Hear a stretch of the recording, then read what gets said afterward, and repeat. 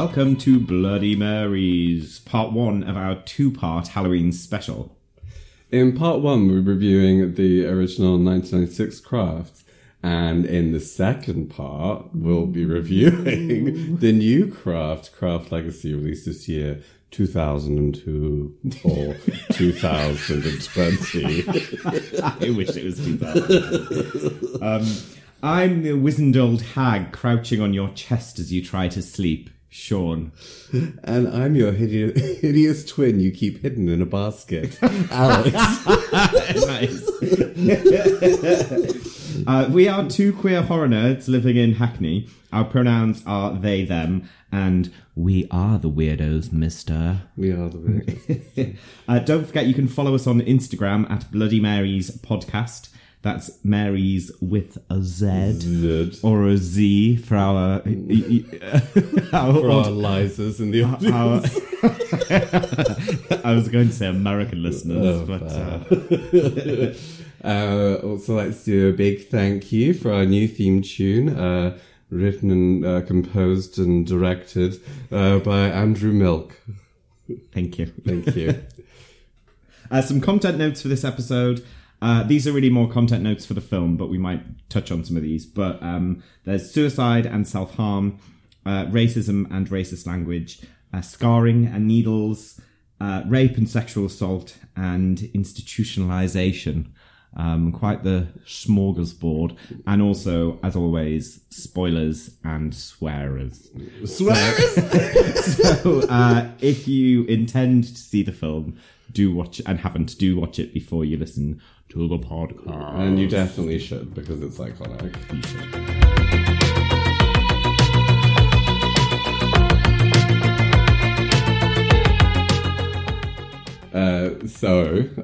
The Craft was released in America in the 3rd of May 1996. Weirdly, a lot later in the UK in November. And that was when I saw it as a little 15-year-old. I feel like that was more usual, that there was a bigger delay between releases. Yeah, I don't think that happens now. I guess because it can be leaked. I wonder why it was big delays. Anyway. I was 10 when it came out, so I didn't see it in the cinema. Too spooky for you. Yeah. What rating is it, actually? Well, it's a 15. Actually. So I didn't pass for 15 when I was 15, let alone when I was 10.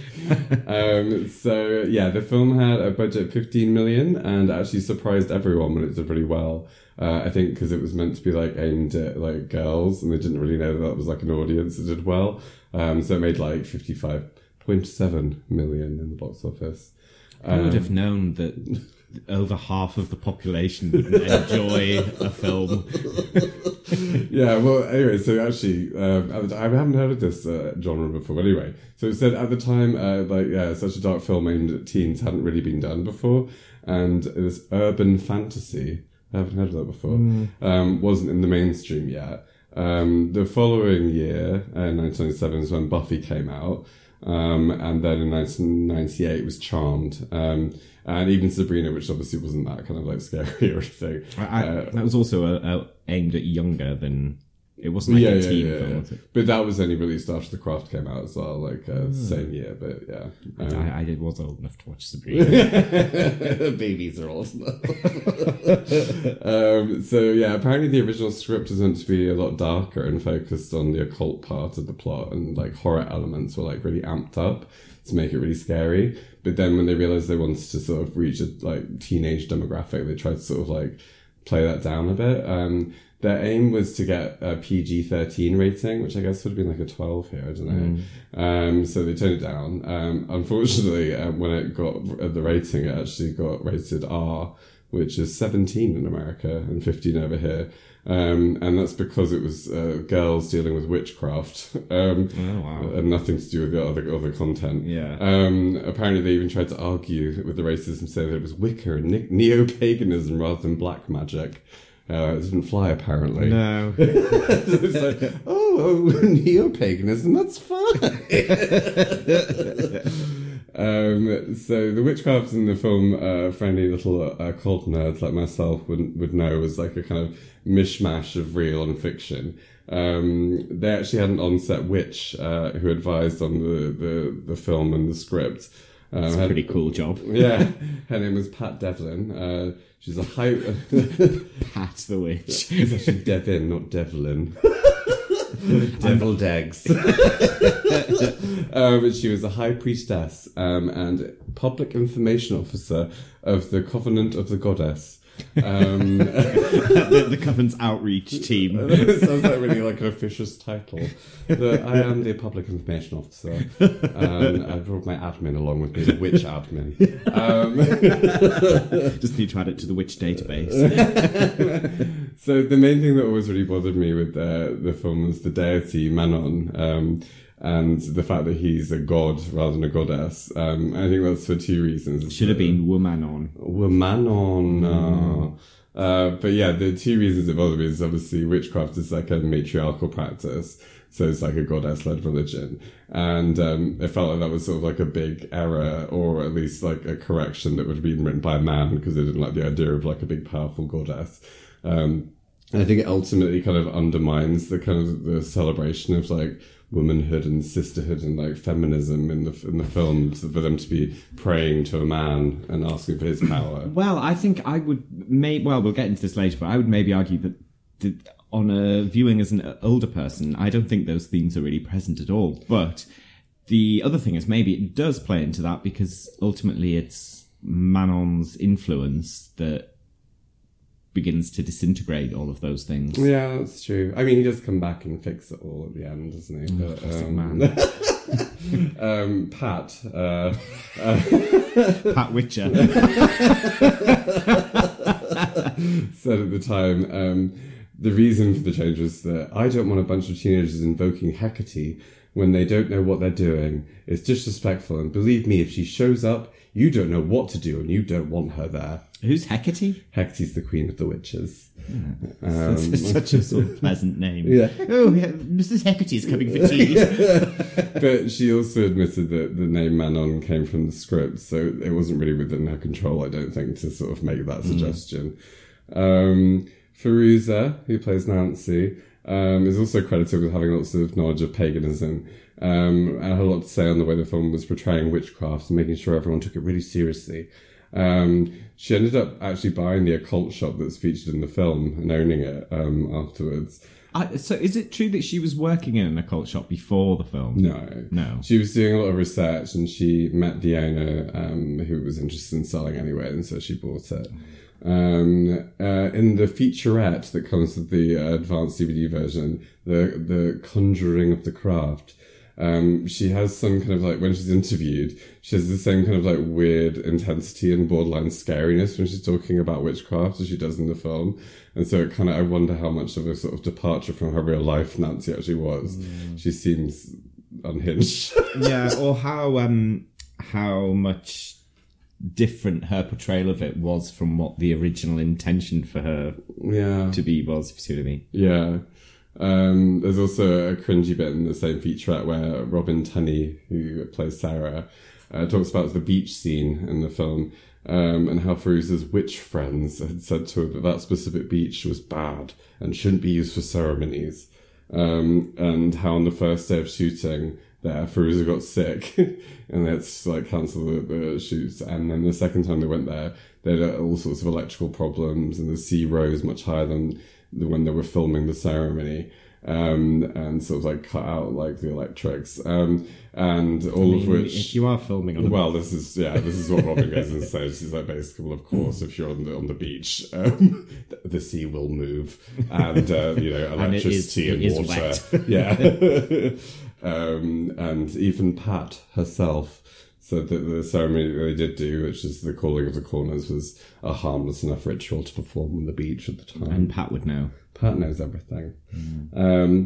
So in terms of Sarah, apparently it was a fairly star-studded audition for the role. I didn't know this until researching. Apparently Angelina Jolie, Scarlett Johansson, and Alicia Silverstone for the role. Which is wild. I'm pleased it wasn't Angelina Jolie. Well, like, as much as I love Alicia Silverstone, I got really excited hearing it. I can't imagine her being Sarah. She's too, like, valley girl, kind of like, I don't know, silly. I've never seen her do, like, a serious role, like, I don't know, like... Like, yeah, because, like, you know, Sarah's got, like, a kind of gravelly, kind of, like, down-to-earth sort of voice, I think, that kind of lends to Who was the other one? Angelina Jolie? Scarlett Johansson. Well, surprised she didn't want to play the black terrorist. Apparently, the funny thing of the note is says that both Angelina and Alicia had to pass due to scheduling conflicts, but they didn't say anything about Scarlett. Like, they didn't want her. Do you know when Ghost World was? Was that after this? Probably was after it has to be, yeah, for sure. I wonder what Scarlett was in at that time, but I have no idea. Well, anyway, so when Robin got cast, she'd just come from filming Empire Records, where she shaves her head in the film. So she had like only an inch of hair. So when they had her do the reading, they made her put on a long wig so they could like imagine her in character. Is she wearing a wig in the film? Yes, it's yeah. I thought like the bit where she does the blonde hair, I was like, well, they obviously just put a wig on, but then afterwards it's like, oh, actually, maybe that is just a wig that she's wearing anyway. Bit looks really crappy CGI anyway. I don't think they actually put a blonde wig on her. I think they just did some weird lightning effects on the actual wig. And apparently she initially auditioned for the role of Bonnie, but they insisted casting her as Sarah. Yeah, and she'd never done like a lead role before, so she was a bit nervous about it. Bonnie, of course, is played by Neve Campbell, who had never done actually a mainstream movie before. This is her first one. Oh, was it? Yeah, and she'd only done one season of Party of Five, which is sort of like the program that sort of made. When was the first screen? That's the same year as The Craft, so I think the filming must have kind of like maybe even overlapped a little bit. So yeah, that's the next film she was in, and I think that's probably what made her super famous. Yeah. Rochelle's character was originally written as White, no surprise really, probably. But Rachel True auditioned, and actually like in the featurette says that she like lobbied really hard to get the part, and she was like, everyone was saying she was too old because she was 30, even though she looks younger than the rest of them. She was. And she even got a new what they call manager to lobby, and yeah, she ended up getting the part. The character's original trauma, when they were white, was going to be bulimia and anorexia, which I'm glad they didn't go with. Although I think it's like so much more important for them to include like racism as an element to be sort of dealt with in the film like this, especially at the time. It wasn't like a thing that was sort of fashionable or dealt with very well. And they didn't do it super well. It's not very nuanced, and it definitely could have been fleshed out a bit. Rochelle's character was actually like probably the most underdeveloped compared to the others as well. Yeah. Even according to the way that they assign the elements. So like Sarah is earth because she's most grounded. Bonnie is air because she sees things others don't. Nancy is fire because she's passionate and unpredictable. And Rochelle is water because of her love of swimming. Isn't that ridiculous? See, I would have had Sarah's water because she's a bit wet. Yes. For her love of swimming. I know, you think they would come up with something else. Also, sadly, there were some deleted scenes that gave her a little bit more backstory, actually, and showed that she was the only black girl in a white middle-class neighbourhood, and that she had like extremely uptight parents. Our parents were so tight. But yeah, that got cut. But what she did say about it was that, like, she says, I love it, all these little brown girls everywhere, whether they're black or Latino or whatever, had something to relate to. They came up to tell me that all the time. So I really like that there was someone who looked like them in the film. Sadly, Rachel True, who played Rochelle, actually got, like, left out a lot of stuff after the film as well, so... like, wasn't included in, like, they all went to the MTV Awards and they didn't invite her. What?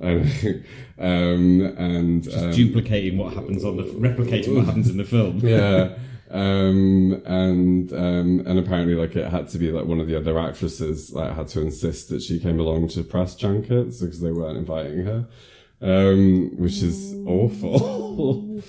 I guess they could, well, I'm not trying to justify it, but I wonder if they would justify it in their minds as being like, well, you know, the main characters are Nancy and Sarah, and then you've got Neve Campbell, who's really well known. But either way, it's just like, if you're going to include Neve Campbell's character, you have to include Rochelle. I mean, I think, so moving on, although that's terrible.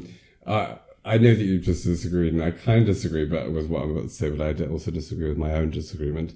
And so as to say that I think that it's actually kind of quite an empowering film in terms of seeing outcasts and weirdos sort of acting out their kind of fantasies of escaping, being all like gross and powerless and bullied, to being like all supernatural and sexy and in control of their lives. Rachel True also comes from the sexy point because there's a lot of them kind of like coming into their sexuality, I think, in the film. But yeah, she's still on the sexy point. The more powers we got, the shorter our skirts got, which is definitely true. Yeah, I think there were a few moments where it was just like, oh, are you all just looking for attention from men? Is that what your ultimate goal is? Yeah. I mean, the only one that really does... I don't know, yeah. Like, well, I think Sarah and Bonnie. Yeah, Bonnie, well, she's cock-thirsty. So yeah, like, as I said, like, all the characters had their own reasons for escaping, wanted to escape their own situations. I think Sarah's is probably the flimsiest. Like, for Nancy, it's obviously her poverty and her, like, abusive stepdad and drunk mother. And for Neve, it's her burn scars, which she's, like, ashamed of and sort of, yeah, ruins her self-esteem. And Rochelle's obviously got, like, racist bullies. And Sarah just wants, like, a boyfriend or something. Yeah. And a very specific boyfriend who's already treated her like shit. Yeah. But yeah, so it was funny because like at the time I really inserted myself into all four of the characters, really like thinking about the different aspects of like being queer and being homophobically bullied and like having really terrible acne and being disgusting and like unattractive and wanting boys to notice me and like being a bit of a goth with a tumultuous home life. I was like, this is unfortunately none of that's changed. Yeah, except I've got your acne. Yeah, you've got my acne. Thank you. But as with all like boring moralistic tales, they can't get what they want. It's like it has to be a case of be careful what you wish for because you might get everything, and it goes horribly wrong. Because of course, women being powerful and getting what they want has to have a damaging, horrible consequence in films. I know films have to be written this way, but I just hate this so much that the gang like falls out and everything goes icky. It's like, why can't they just like go on to become like powerful and like beautiful and getting everything they want without any need for like a comeuppance or a downfall? It's just like, yeah. It's annoying. And I think some of the comeuppances are really, as it were, comeuppances. 2 comeuppances, please. It's been a while since someone's comeuppance to me. Disgusting. Some of the comeuppance is like, so I guess so. I'm thinking of Rochelle's storyline where the vengeance that she sought on the racist woman goes so far that she starts to feel guilty for the racist woman, like, and feels like I don't know if that's, and then the extreme of Chris being obsessed with Sarah is that he finds her so insatiable that he has to rape her, and it's just like, is that the extreme of love? I'm not sure it is. No. And the other thing is, for Nancy, she already gets a little bit of a comeuppance before she's even reaped the good bits because her mother is still drinking. Yeah. And it's just like, I think, she like wants to party when they've just arrived and stuff.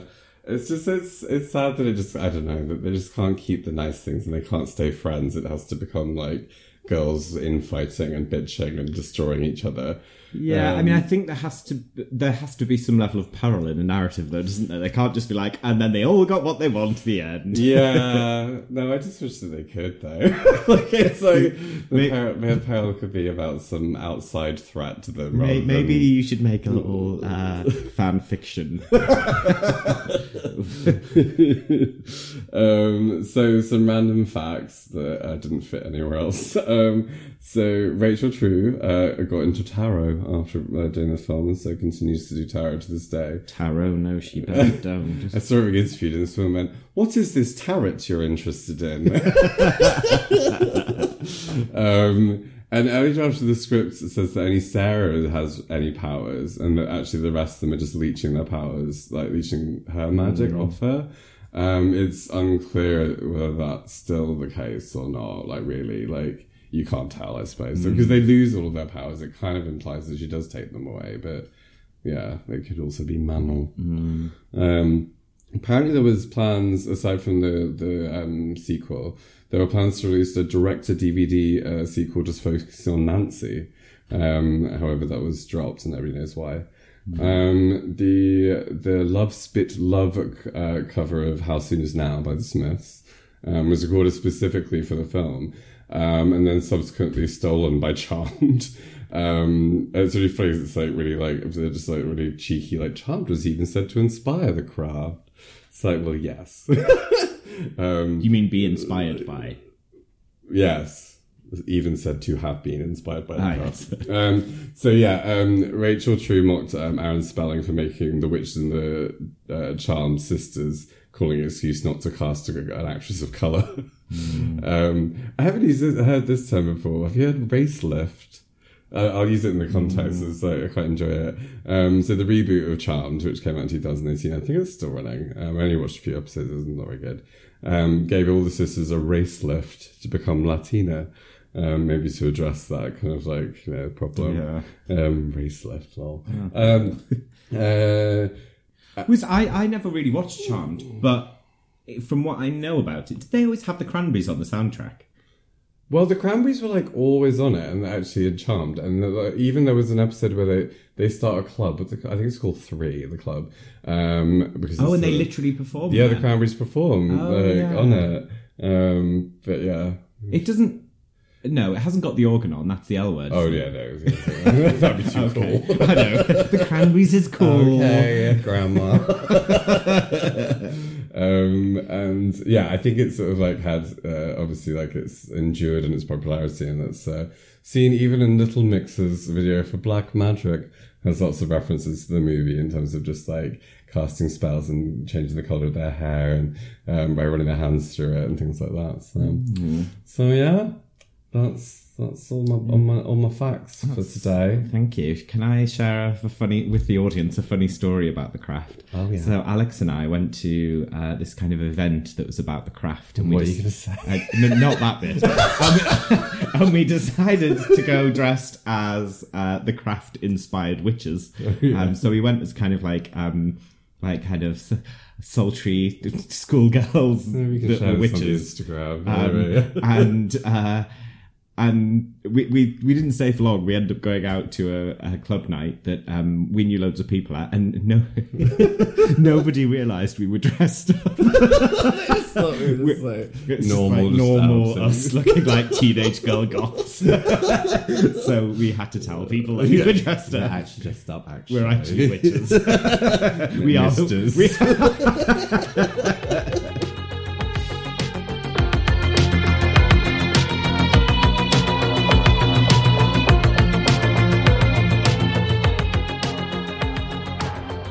So Sean's already worried that this is going to be a long one, and I think that probably could be true because it is my favourite film, and so I probably wrote too much detail in the notes. So please bear with me while I take you through the notes. Long-winded way. This is the second of your favourite films we've done after Creepshow. Oh, that's true, and we've only done one of yours. We have. Let's do another one. This gives me quite some leverage. Great. So actually back to the film, but not make this even longer. So we start on like some spooky like candles and a pentagram, and like it looks pretty cool. And it's like the gals, minus Sarah, who's not there yet, chanting, "Now's the time, this is the hour, ours the magic, ours the power," over and over. It's pretty cool.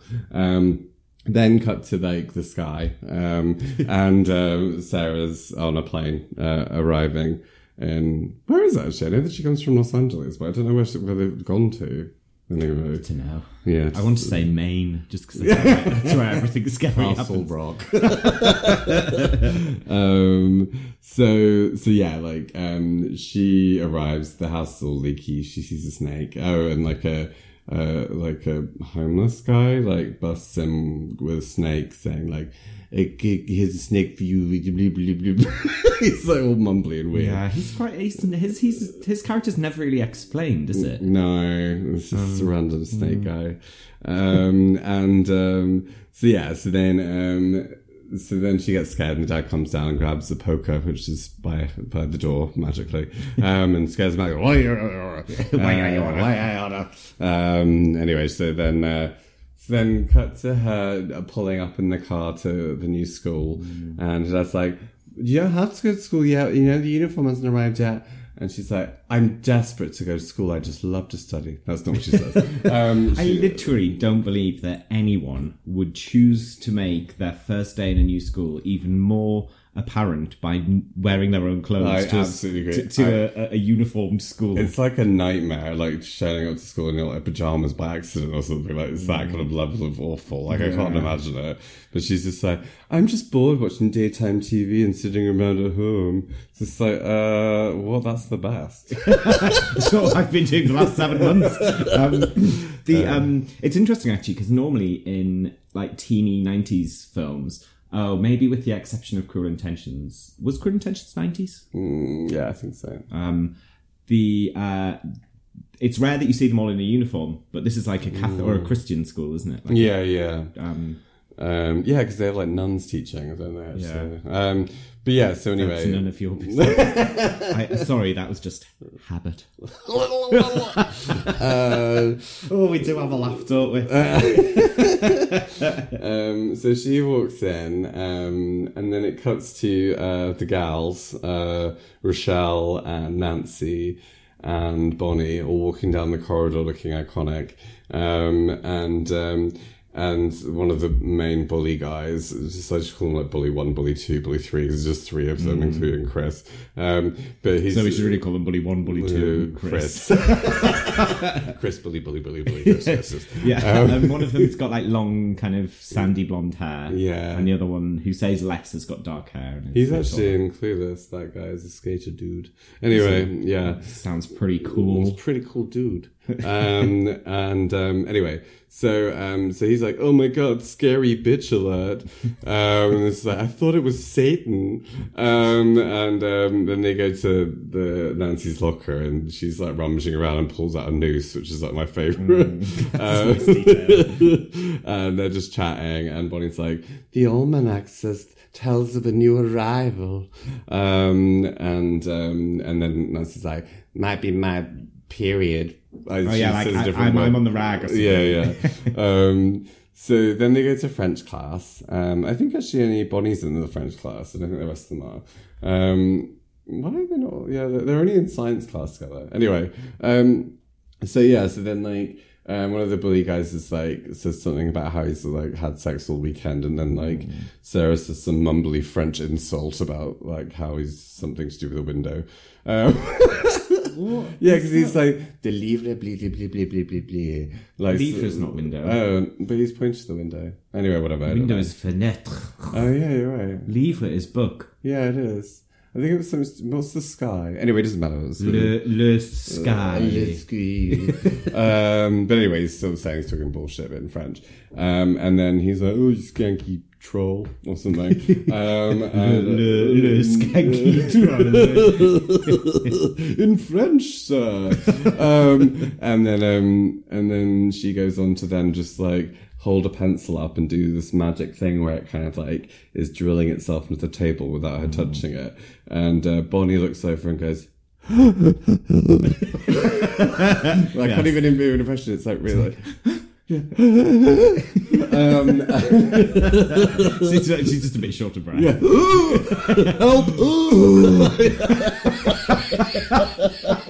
And then she's sick everywhere, which distracts Sarah from her magic pencil boom, and the pencil falls to the floor. So, cut to science lab. Featuring Science Nun as the teacher, and Sister Science Nun teacher, and Bonnie like scurries over to them and is like, oh my god, she's the fourth, and Nancy's like, I don't know, I hate everyone, and she arrives and tries to sit with them. It's like, hey guys, can I sit with you? I need to find a lab group.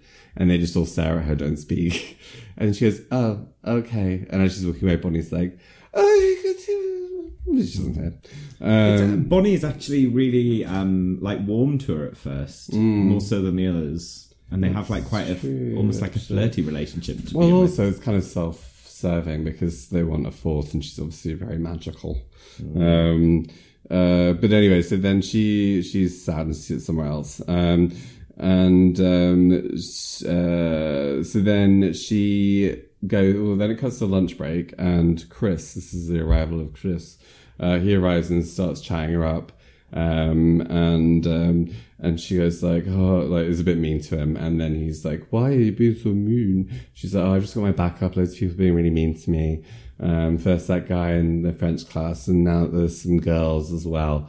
And he's like, what girls? And he looks over and he's like, oh, the bitches of Eastwick. And she's like, oh, and then he like gives them a little backstory about how like Nancy's a slut and Bonnie's covered in scars. Like that's the reason you shouldn't be friends with someone. Then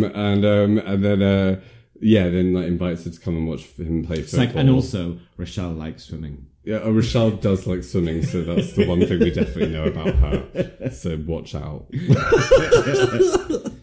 Rochelle is also there. Rochelle doesn't have a developed character or storyline beyond her blackness. Rochelle opens the door, he's like white noise comes out. So anyway, she takes the piss out of going to watch football, but then she actually does, and she's just watching through the fence. And this is when the gals all approach, and Nancy's wearing an iconic PVC trench, which I am still obsessed with this day. My little sad like raincoat that I wore the other day was an homage to that. I thought it was. But sadly it's like a bin bag version. Homage. Drag on a dime. Depop drag. Anyway, so then the gals invite her to go shopping, and she's like, I don't have any money. And he's like, don't worry about it, it's a 5-finger discount. Which is also a lie, because she pays for something later. Yes, exactly, a flat out lie. What a dick. So this is where we establish she's a liar and a dick. and not to be trusted. So then they go to the magic shop, and they're just like browsing, and we should say, for those who haven't seen it or have no intention of seeing it, it's like an occult shop, not like like sneezing powder and fart spray.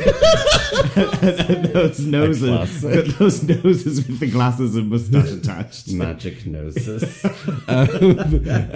Yes, it's an occult shop with all like candles and things, and there's the shop owner's doing some hand magic with a candle when they arrive. Yes. It's very erotic. So the little browsing, and then like Bonnie tells Sarah to pop a book in her bag. She's like, no, I'm not going to.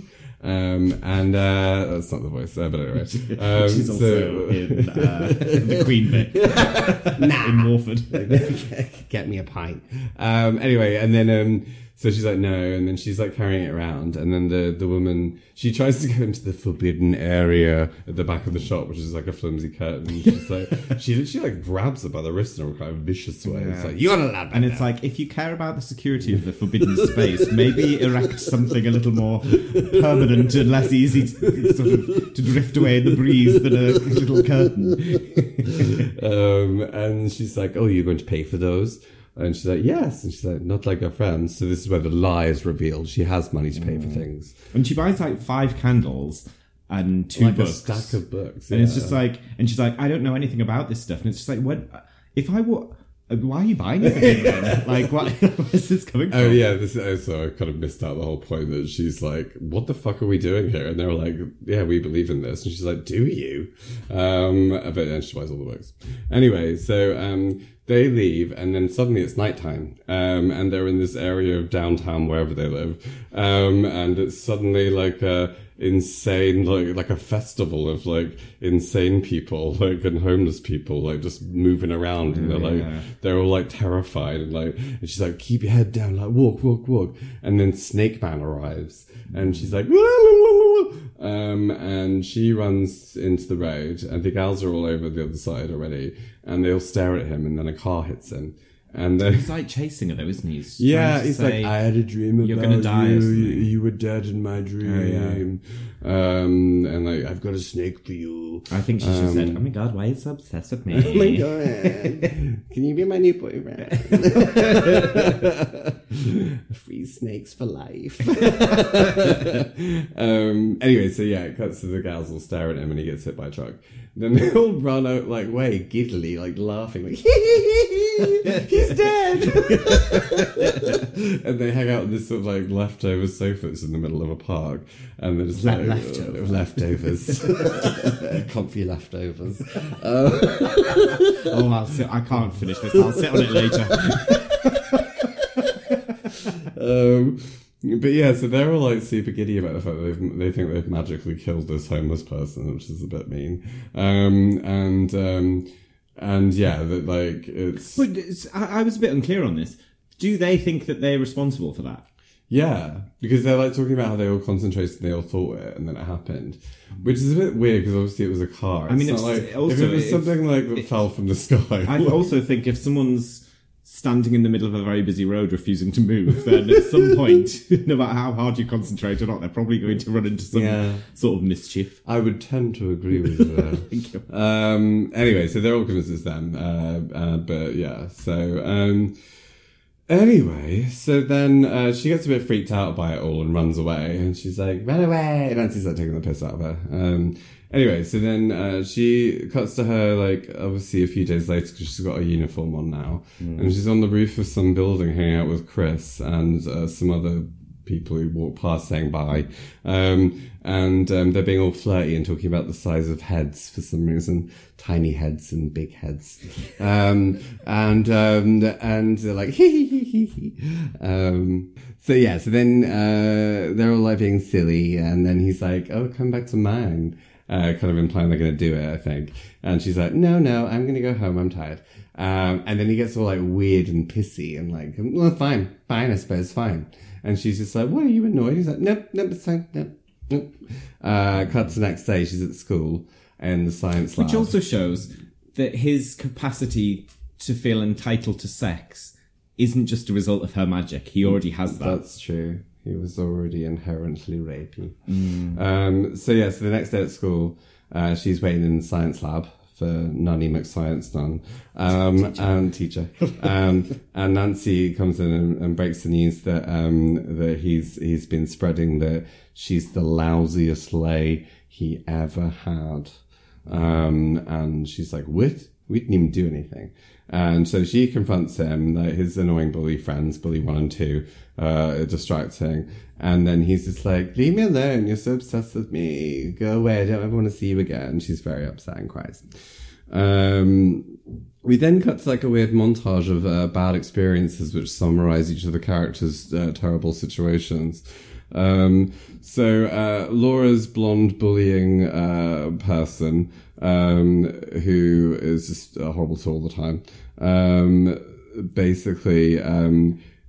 She's in the changing room and she's just like saying awful things I won't repeat that are racist, essentially. And she asked her why, and she just flat out says, for a racist reason.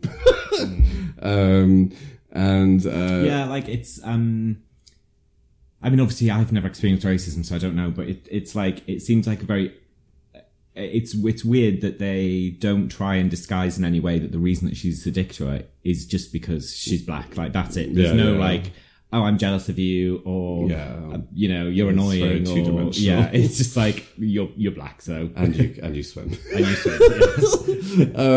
And then, cut to, Bonnie in the hospital, with Mary Alice from Desperate Housewives, who's a doctor in this situation. And she's got a very severe bob. Yes. And she's talking about some experimental treatment, and then you see, like, Bonnie on this, like, table with her scars out, and, this needle, like, poking her.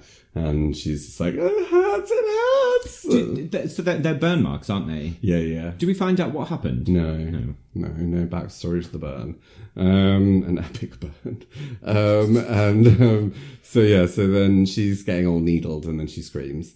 And then it cuts to Sarah just like in her bedroom, remembering cutting her wrists. Then it cuts to Nancy, going to...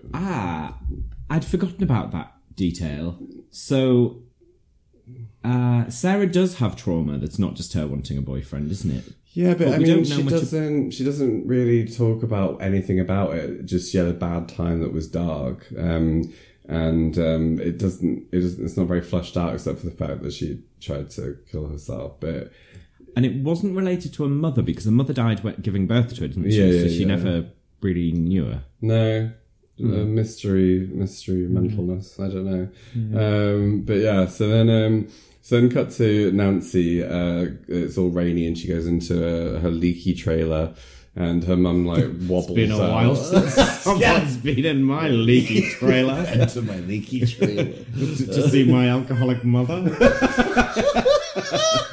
Who's that? It's my prostate. It's the G-spot. Oh my god. Anyway, so her like comedically like drunk mother like stumbles out like almost like a prop, and just like wobbles in, is like, oh, where have you been? Like a chicken. It's actually a chicken house, and what are they called? Hutch. Anyway, Hen hen pen. Not hen. No one says hen pen. You're a hen pen. Anyway, and then the drunk stepdad is on the sofa going, electricity, and then like Nancy goes to her and slams the door and like water's leaking on her face and then she hears them getting all like sexy while they argue. But he's So that's them giving a little synopsis of all their traumas. Flash forward to back to the Slope Lab actually, and the gals all arrive up to Sarah and say like, "Do you want to join us on a field trip?" And this is where they get on the bus and they go out into the countryside. As cute little blonde girls all staring at them because they look iconic, and the little girls are also actually sisters in real life. I think they were like the producer's daughters or something. Anyway, so they get off the bus. And the bus guy, this is the most famous bit, I think, of the whole film. Because, like, actually, I don't know what he says. He says, be careful out there, young ladies. There's some weirdos about. Or something like yeah. Those lines. And he goes, we are the weirdos, mister. And then the door's closed. Yeah, like, yes! And also, we obviously haven't seen the new one just yet, but we will for the next episode. But that line is repeated in the. Did we see that in the trailer? Yeah. Oh, I forgot. Yeah, the dad. I think it's a dad. Oh, says yeah, to yeah, them all, yeah. Be careful, there's some weirdos out there. Yeah, you're right. And then they do this like little ceremony where they're like. They hold like a dagger to each other's throats and say, "It's better you should rush upon this blade than enter the circle with fear in your heart," or something. Or like, yeah, and then you're like, "How do you enter?" With love and trust, or something. And then they like kiss. It's funny actually because like Rochelle and Bonnie kissed like on the lips, which is like quite whew. And then, but the rest of them just kiss on the cheek. So yeah, weird.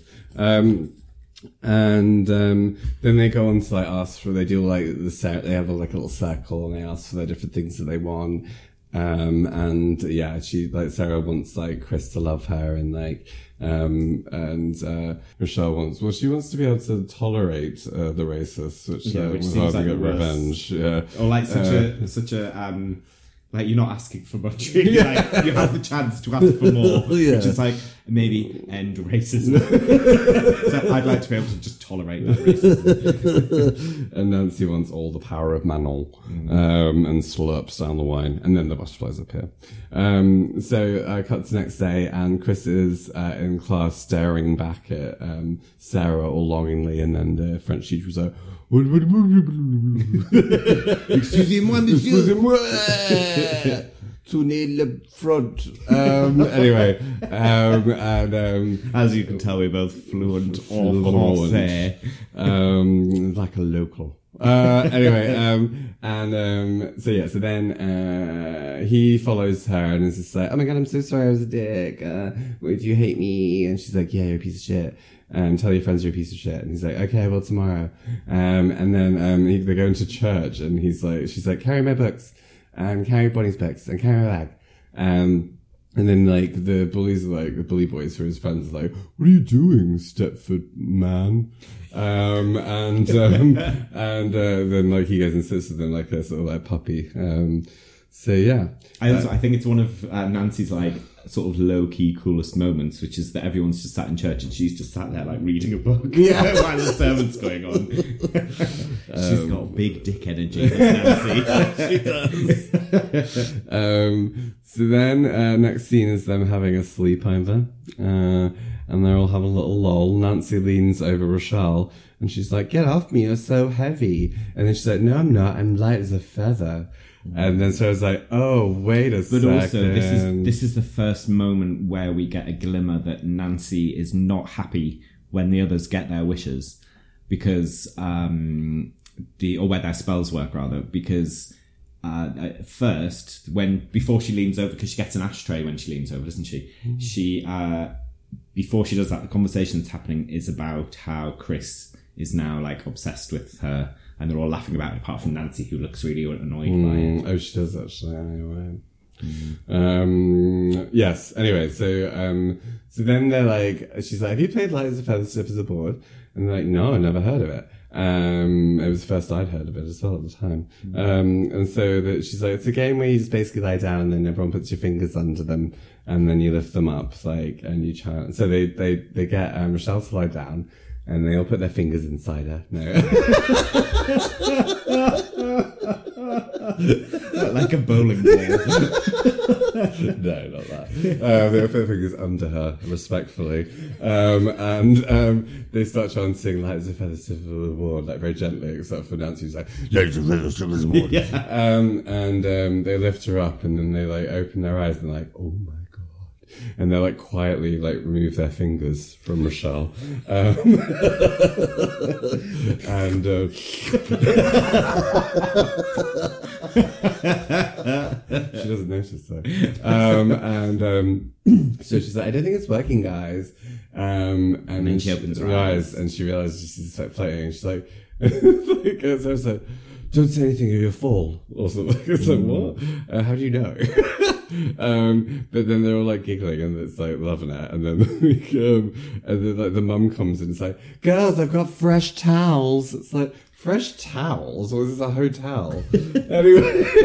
As per requested. The pile of fresh towels. And then and she falls to the ground, they're all giggling, and then like the mum goes, "Are you girls getting high?"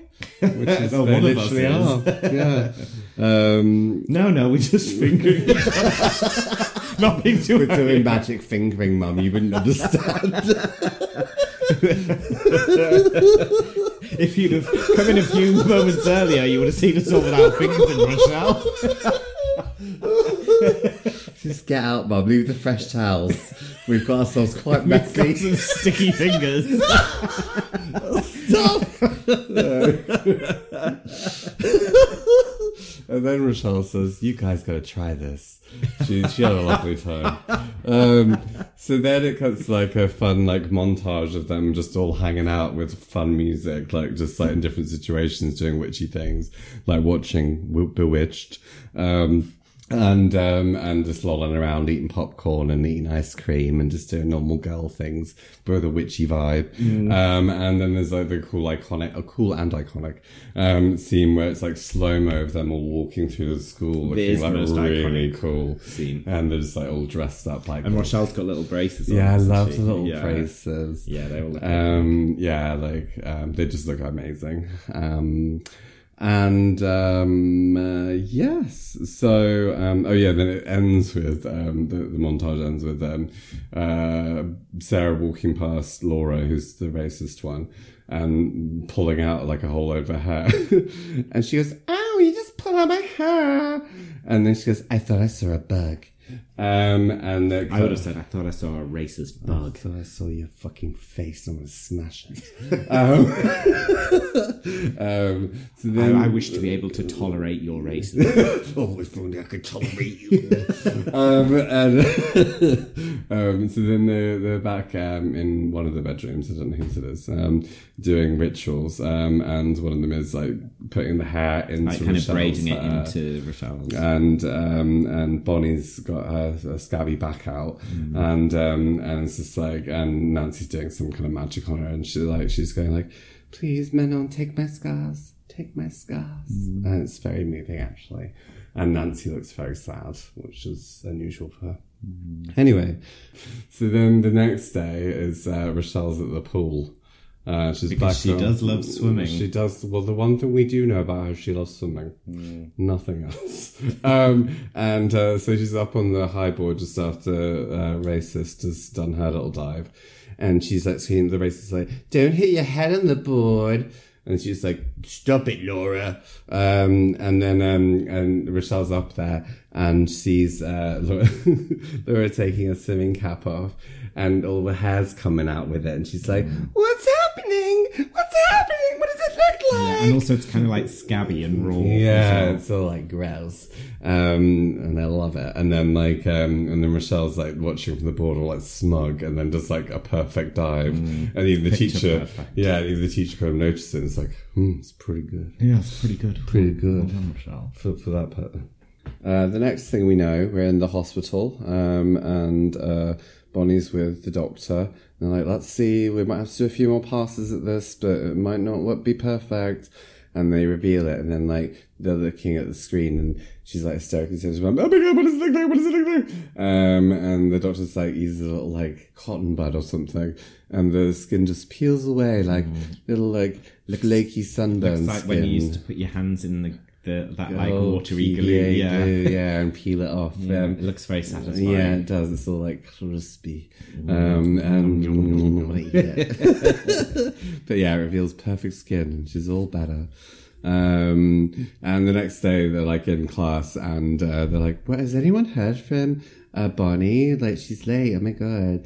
And then she walks in all like sexy, wearing like a skimpy outfit, and just strops in, and she's like, "You are late." She's like, "Sorry, my pedicure ran late." And then one of the boys is just like, "Hey, how are you doing?" Hey, Bonnie. And she's just like, "I'm desirable now. I'm beautiful."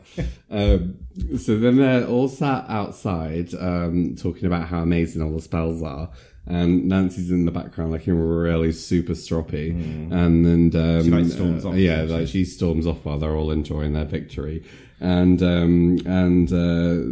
like, "What's up with her?" And Rochelle's like, "Well, her spell's not working. She doesn't want to be white trash anymore. But I said to her, you're white, deal with it." Which doesn't really make sense. It's really the trash bit that she had the problem with. You're trash, deal with it. So then she's at home and like she comes out of like a shower or something in like a dressing gown, and the stepdad like tries to grope her, and it's gross. And then Mum's like, "You're meant to be acting like a father to the girl," and the dad's like, "She's not my daughter." And then my daughter. And the mum's like, she says, but it's like, "You pick," and then then he hits her. And she falls down, and then like Nancy like screams, and all the lights start like kind of exploding, and the mum gets up and goes somewhere, I don't know where, and in the meantime, the guys. She runs into the kitchen because loads of things are Oh set yeah. And in the meantime, like the guy's standing looking all like, "Ugh," and then Nancy's just shouting, "Pig, pig, pig," in his face. Yeah, I missed that bit. It's amazing. But he's having a heart attack. Yeah, he's having a heart attack. And Piggy, pig, pig, pig. You're not one of my piggy friends. and then they're in an ambulance, and she's like, She looks so good at the ambulance. It's just from like her profile, the hair's like really kind of neat, and she's wearing a little PVC. And she doesn't look like she gives two fucks. Then cut back to the house. It's sunny now, and they're sat on the sofa, both smoking, which is like really hilarious, like mother-daughter smoking. And there's a man with a briefcase, like, "Well, it was quite a sizable life insurance policy." Fussing around papers, and he's like, "Well, life insurance? What? And then he goes like, "Well, it's $175,000. And then they're like, "Well, 175. $175,000. They're like screaming and laughing and like loving it. And then the one goes, "Oh, yes, sir, dear sweet man." May he rest in peace. And then they go back to screaming and laughing. So then the next thing we know is that the gals minus Nancy are walking up to an apartment building. A hunk walks past, and Bonnie's like, "Hey, you got a nice ass," or something. He's like, "Honey, Bonnie, you're such a slut." She's turned not just confident, but she's turned into like a lechy man. Yeah. So then, they turn up. They go up to the apartment. They come in. It's this like kind of glamorous, like big white space. It's quite empty. And apparently, in 1996 in the US, $175,000 could get you an awfully large flat. Yeah. Yeah, that was one of the things. It was like somebody said that money's going to run out pretty quick. It's like, anyway, so you were buying jukeboxes with Connie Francis on it, and a beautiful couch. A beautiful couch. Yeah, the drunk mum's like lolling around all over the place now, drinking out of a fancy looking glass, but still a drunk, and just showing off the apartment and looking at the jukebox, and then they're like, and it's like, ugh, mum, ugh, whatever. And then they go to Nancy's room, and the mum tries to follow. It's like, "Girls, let's have a party!" And Nancy's like, "Nope," slams the door in her face. So then Nancy's like, "Oh my god, guys, I found this new spell that we should definitely try. It's called Glamour." And they do this spell, and Sarah's like, "Yeah, I can definitely do this." And they do it, and then she's like, "Look, guys, look, I've done it." They're like, "What?" They're looking around the room like, "I don't see anything." And then they look at her, she's like, "I've got brown eyes." And they're like, "Oh, that's pretty nice." It's pretty nice, but boring. It's okay, I suppose. Yeah, that's good. She's like, "Okay, well, let me just do something else." And then she runs her hands through her hair and makes it all blonde. And they're like, well, it looks like CGI kind of fluorescent, weird blonde. And they're like, "Oh my god, it looks amazing." And Rochelle's like, "Cheaper than going to the salon." And they're It's all a weird bit after she like shakes it out, her hair out, and then it goes back to its normal colour. And Rochelle's just like, "Oh, turn me blonde." And Bonnie's really like, "No." Yeah, no, like not laughing, you. like, "You can't have blonde hair. I'll pop off this." So yeah. And then Nancy's just like, "Do something to me instead." Yeah. We cut to then Sarah at home being woken up by Chris shouting at the window. She looks out the window and he's like, "Why didn't you answer the calls?" And she's like, "It's 3 a.m, Chris." And he's like, "I can't stop thinking about you. I think we should move in together." And she's like, no, I don't think so. Go home, Chris." And she's like, "Oh, I can't sleep. I can't eat. I can't think. I think I love you." And she's like, no, you don't. Bye." And the dad comes out and flashlights him in the face, and he's like, "Can I help you, son?" And he's like, "I don't think anyone can help me." So then cut to the magic shop, and they all swan in, being really cocky. And I can't remember the name of the shop woman. She's called Lorena or Lorel or something. Mrs. Spoopy Shop. Mrs. Candle Shops. And they're all just they're like, "Yeah, we need all this stuff for supplies." No, when they also want an antidote. So Sarah asks her "How do I cancel Love Spell?" She's like, "You can't. You've opened a floodgate and you have to let it just run its course." Is that also the point where she says yes. anything that so she then happens to you comes? She says threatened. Yeah, whatever you give out, you get back 3 times. Oh, times 3, sorry. 3 times 3 equals 9. And they're like, "I've never heard that before." And it's no, it's a law of nature. And they're like, "Yeah, whatever, shut up, stupid witch."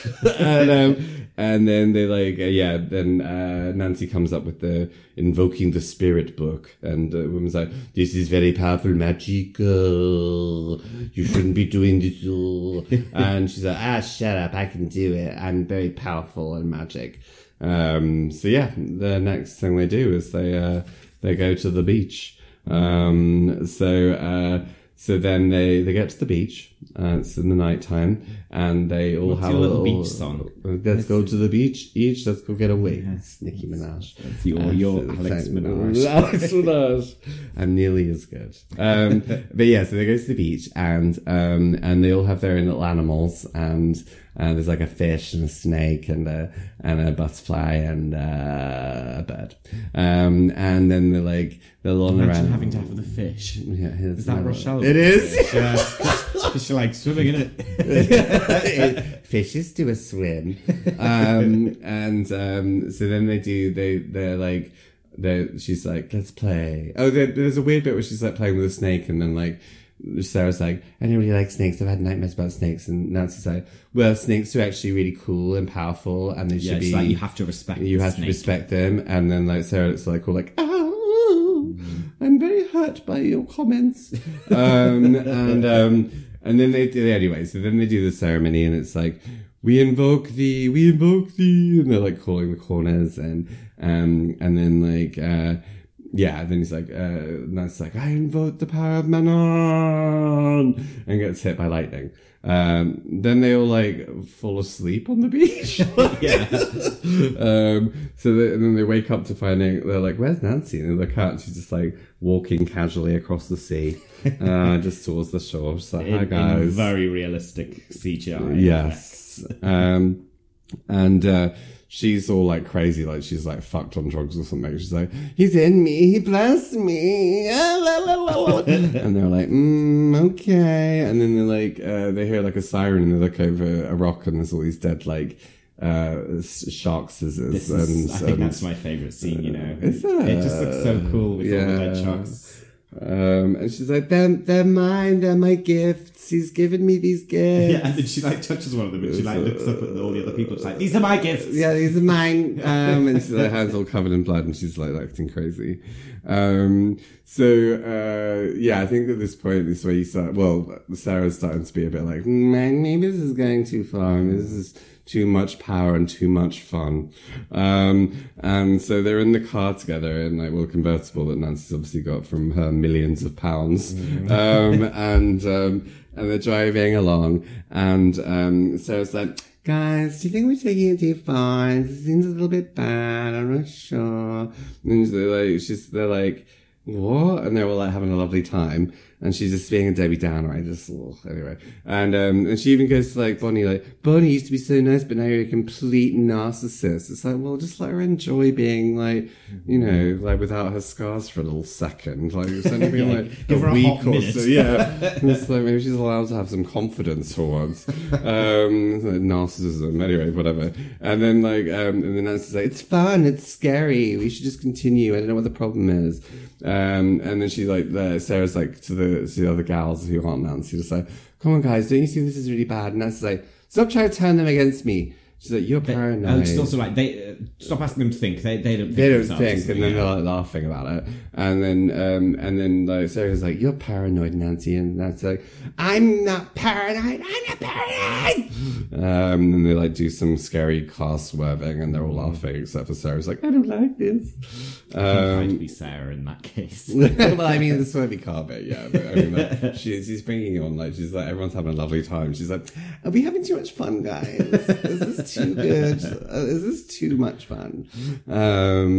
So yeah, then you actually, at this point, it cuts to the changing rooms, and you see hair everywhere, and Laura's just like, the racist Laura is in a slump on the floor going like, it just keeps coming out, it just keeps coming out. You said she looked like Friar Tuck. Oh yeah, 'cause she's all bald on top, and then like her long hair at the sides, beautiful. I think like at this point it's meant to be that Rochelle's like, has a little look of like, oh, maybe this isn't a good thing. Yeah, but I still think that's fine. Yeah, like, I think if the worst that happens to a racist is she gets bald, that's not the worst thing that could happen. But I think it's meant to be like speaking to the Sarah's piece about they're going too far, but it's like, I don't think so. Anyway, still disagreeing with Sarah at this juncture.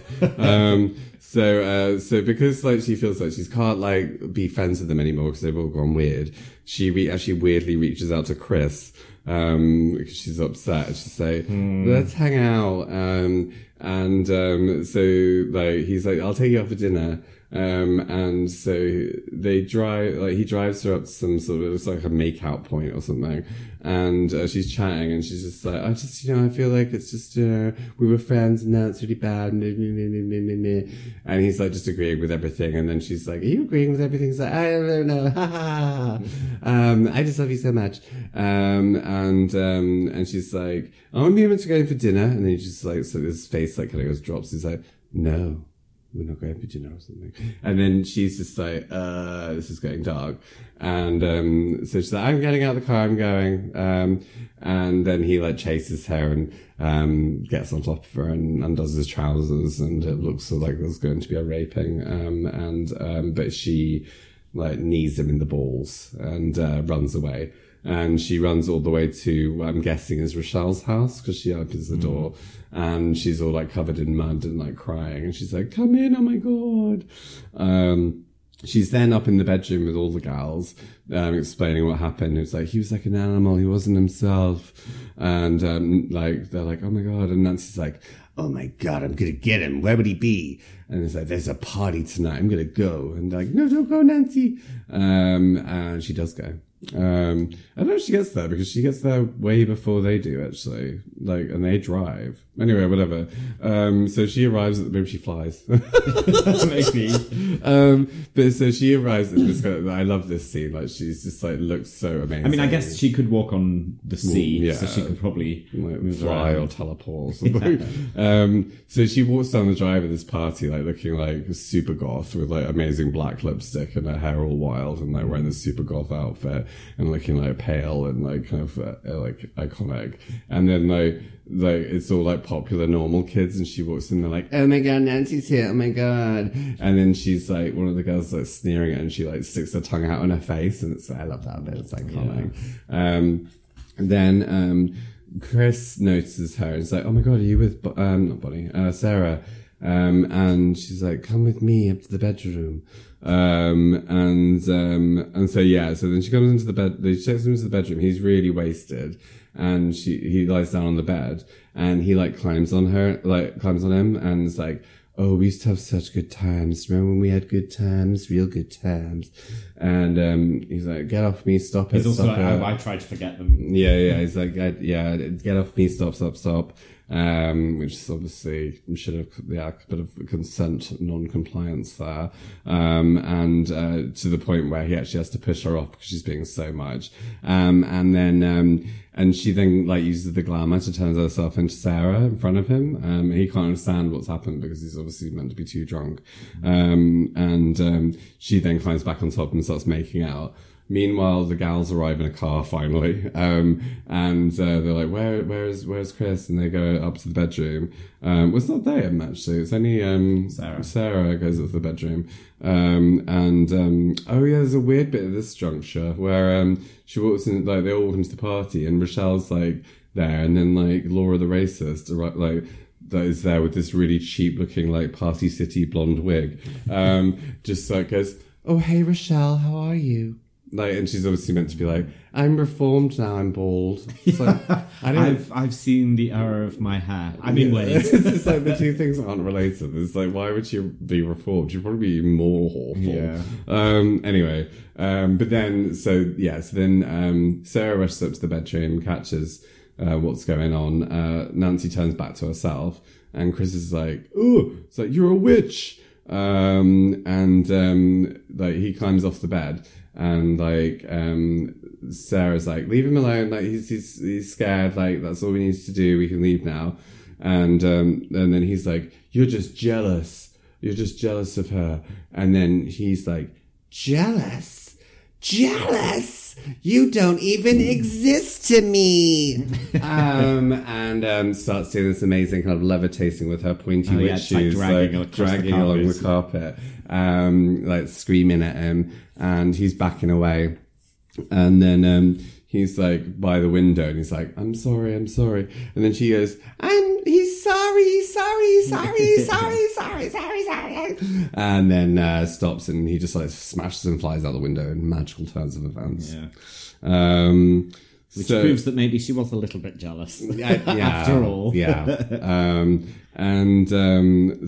then it cuts to like Sarah caught like on her bed wearing this disgusting dungarees. Anyway, and her dad's just like, oh, it's not your fault, it was an accident.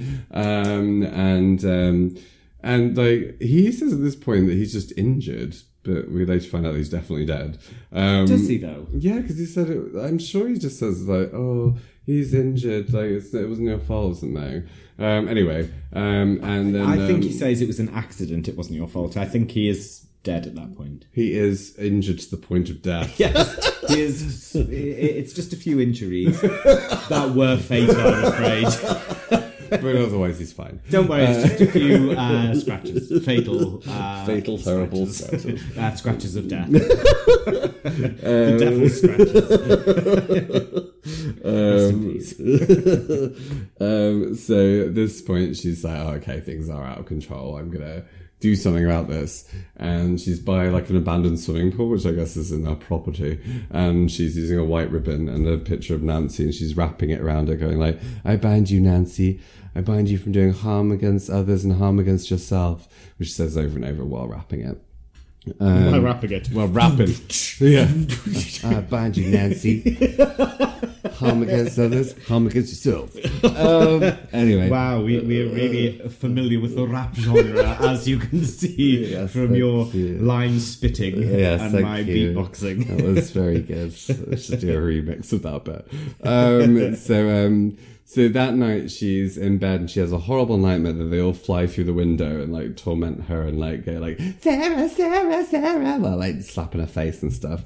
And she wakes up and it's not real. Next day at school, she's like, oh my God, I don't want to see them, and like rushes into the toilet to hide from them.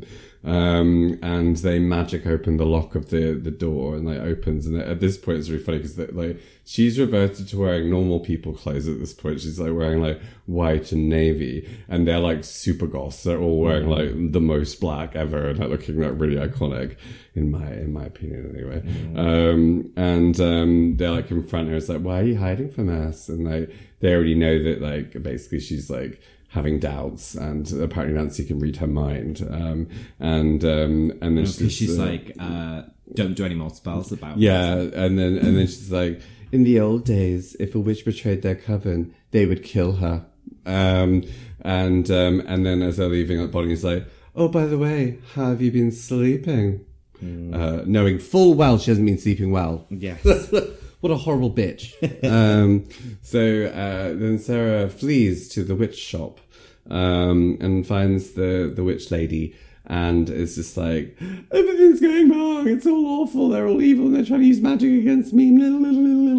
And she's like hugging her and like caressing her, and I was thinking at this point maybe it's a bit, she's like a bit like her mum, isn't she? Because she's like all like magical and white, and well, not white, but she's wearing white is what I meant, but she's also white.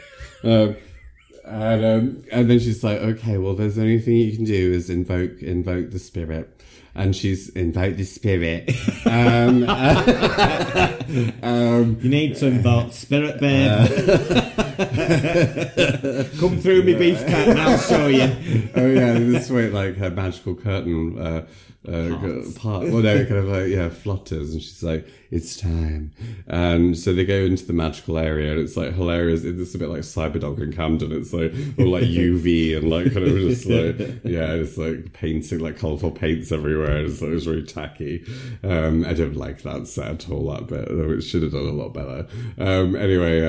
So then, and the floor's all like wibbly, because she's like, oh, it's very magical here. And she goes like, oh, your mum was a witch, you did not know? And she's like, oh. She was a witch. A witch. Oh, yeah. So then they start doing the invoking the spirit bit, and while they're doing it, a giant like magical fire erupts throughout the shop, like a giant fireball. And then like Sarah's like, they're holding each other looking terrified, and then the fire dissipates and it's just back to normal. Sarah's still scared though and runs off, and the lady in the shop is like, come back, Sarah, come back. You're a witch. You're a witch. You're most powerful witch I've ever met. So Ouija. So then she runs home. I think that's silly, because like it's the one person who could help her and she's running away from it. Anyway, she runs home. The lights are all out. She calls for her dad. And she gets a phone call from Nancy saying like, oh, your parents thought you ran away and they got a plane back to LA. and it's all over the news. It's terrible. And she turns to the news and then sees that there was the flight that they were on crashed, and they're all dead. And she's like, oh my god. Then all like the house turns into like loads of snakes and spiders and scorpions and rats and maggots and just various other things. And she's running around screaming she doesn't like it one bit. No, she's having an awful time. Yeah. And she gets in the shower and closes the door, and she's just like, Nancy opens the door and says, gotcha! And then they all disappear. And then tells her to kill herself. And then also turns on the shower. And then just runs away. It's the most juvenile moment of her witchery. So she comes downstairs and finds all the gals looking super, super gothy at this point. And then they all like levitate, and it's pretty cool. And they're like, you're going to kill yourself tonight? She's like, I don't think so. And they're like, you are, actually, in a matter of fact. And so they start doing this kind of like, I can't remember the actual spell, but it's like saying, go in peace or something. And the suicide note just like floats down to the floor saying like, something like, I'm sorry about Chris, I think. Or something. I killed Chris, it says. Oh, does it? Yeah. Oopsie. And then Nancy's like, oh my god, look at your wrists. And she pulls them out, and then Nancy like slashes them, and then she pulls the wrists out. She wangs them out, and then she's like, and says like, it's not real. What? And I said, it is real. Look at the blood. Why are you bleeding if it's not real? And Michelle's like, why doesn't she use magic on us? And Nancy's like, because she's weak. Weak. That's her new thing, and she says things lots of times. And she runs upstairs, and Nancy's like, yeah, I ran upstairs like a scared little girl. And then she's sort of like lying around on the floor feeling sorry for herself and crying with split wrists. They all split and they all slit. And the gals are just downstairs waiting for us to die, which is pretty bleak. But they didn't hear anything, and so Nancy's like, Michelle, go upstairs and find out what's going on. And she's like, I don't want to. I think this has all gone too far. So it's a bit late for that, babes. Now a warning. I think maybe we shouldn't kill people. And she's like, get upstairs or I'll kill you or something. And so her and Bonnie go upstairs, and like in the meantime, Sarah's been on the floor trying to very weakly invoke the spirits, like, I invoke you, man. She hears them coming. It's like, by the power of 3 times 3, let them see, which I just remembered off the top of my head. Oh, that's some magic there. That is memory. You literally don't remember I don't remember anything. That's why it's magic. And they look in the mirror and they see themselves, and like Bonnie's like scars are back, but they're like times 3, and so they're like and on her face. Yeah, all over her face. Well, they're times 3 and on her face, like all over her. And Michelle's got the Friar Tuck look going on with the bald on top and the little rim of hair around the sides. Rim of hair. Beautiful rim of hair. And have you done something to your rim of hair? I watched it. So finely coiffed. Maybe that'll be a fashion thing one day in the future. Rim of hair. I hope not. Yeah. Anyway, so they're like, oh my god, it's come back times 3. And they've just run away because they're scared. And Nancy's like, what are you doing? Come back. And they leave.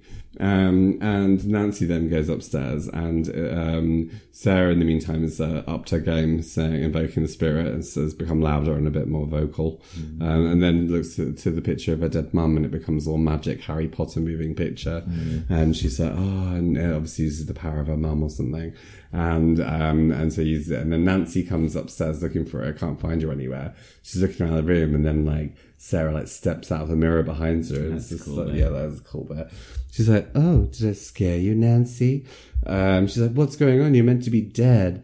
And then like little bugs start appearing all over Nancy. She keeps swatting them away. And she's like, she's like, I invoked the spirit and he saved me. And then he's angry with you. Yeah, he said, what was it? He wants me to give you a message. You're in deep shit. Thank you, Mel. End message. And so then like she's like, oh my god, let me go. I'm sorry, I take things too far. And then she's like, oh well. Oh no! Before that, like her hands turn to snakes, which is pretty cool. Oh yeah. And then she's like, ah! And then she realizes obviously that Sarah's become way more powerful and magic than she is, and she's like, I'm just gonna go now. So I'll see you later. Catch up at school. Yeah, no harm done. Bye. She's like. So it's like, one more thing. And so I bind you, Nancy. And I say, stop, no. She continues. And then Nancy pulls out her magical anthame, and which is a magic knife, if you don't know. I didn't know.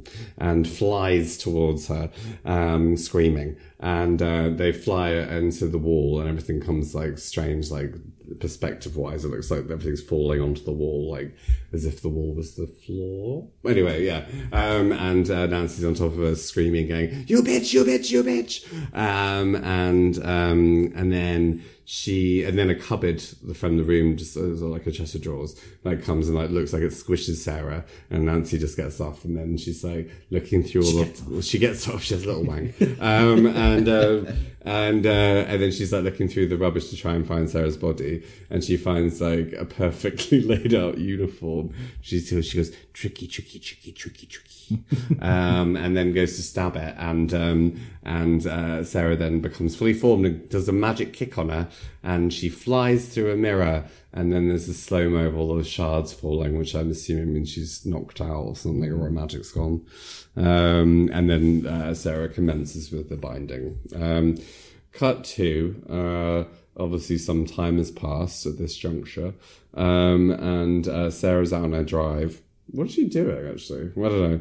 Anyway, because the dad's there as well, and then Are they not packing up? Yeah, it looks like they're leaving, actually. I never thought about that before until I just started saying it. Anyway, so Bonnie and Rochelle rock up, and they're like, "Oh, hey, Sarah. Just wanted to know." Yeah, they're just like, "We feel really bad about," and then she comes to us like, "Trying to kill me." And they're like, "Yeah, that is one of the things. That's the thing." And then they're like, "We just also wanted to check whether you had any magic." And then like Rochelle says, "Because we don't." And Bonnie's like, glares at her. And then she's like, I don't know. She doesn't reply. Actually, she just like, and then like, she replies. Well, she does through, because then I think she just says "fuck off" or something essentially. Because she's like, "Well, we were just wondering whether you wanted to like call the corner sometime or hang out." And she goes, "Hold your breath until I call." Which is funny. And because she's not going to call guys. And then they're walking off, and it's like, I bet she probably doesn't have any powers anyway. And which they're not very. You think they'd be a little bit more cautious. Yeah. But they're still. And also maybe like contrite. Yeah. we did try and frame you, making it look like you'd died by suicide. Yeah. And then like she does all this thing where she like looks at the sky, and then her wig goes all flying around, and just leave her head, by the way. Imagine I just like levitating, flying Snatched like its own entity. And the sky goes all dark, and there's lightning, and then lightning strikes the tree branch, nearly falls on the gals, and they look scared. Next scene we see is poor old Nancy. She's in an institution, strapped to a bed, and she's got scratches all over her face, and she's just like rabbiting on nonsense for a while. She does like play that kind of like wild, crazy bit quite well, I think. It's quite fun, that scene, even though it's sad. And then she just like pans out with her, just going like, I'm flying, I'm flying, I'm flying, I'm flying.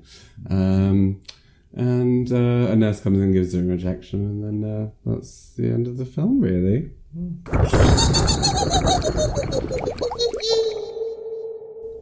So, yes, let's talk a little bit about representazione. Oui.